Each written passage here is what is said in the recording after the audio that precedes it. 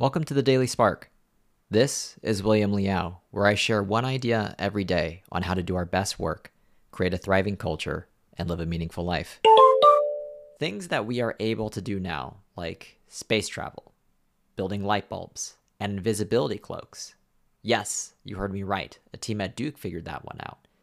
Were all once thought to be impossible. It turns out that none of these were impossible problems. We were just in the process of figuring out how to solve them. Don't mistake a hard problem for being an impossible one. Very few things are truly impossible. The next time you're facing a hard problem, ask yourself, is this really impossible, or do I just not know how I'll solve it yet?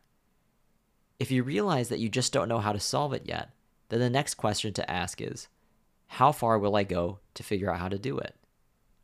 With enough tenacity, time, and focus, it turns out that people are very good at figuring out how to do, quote, impossible things.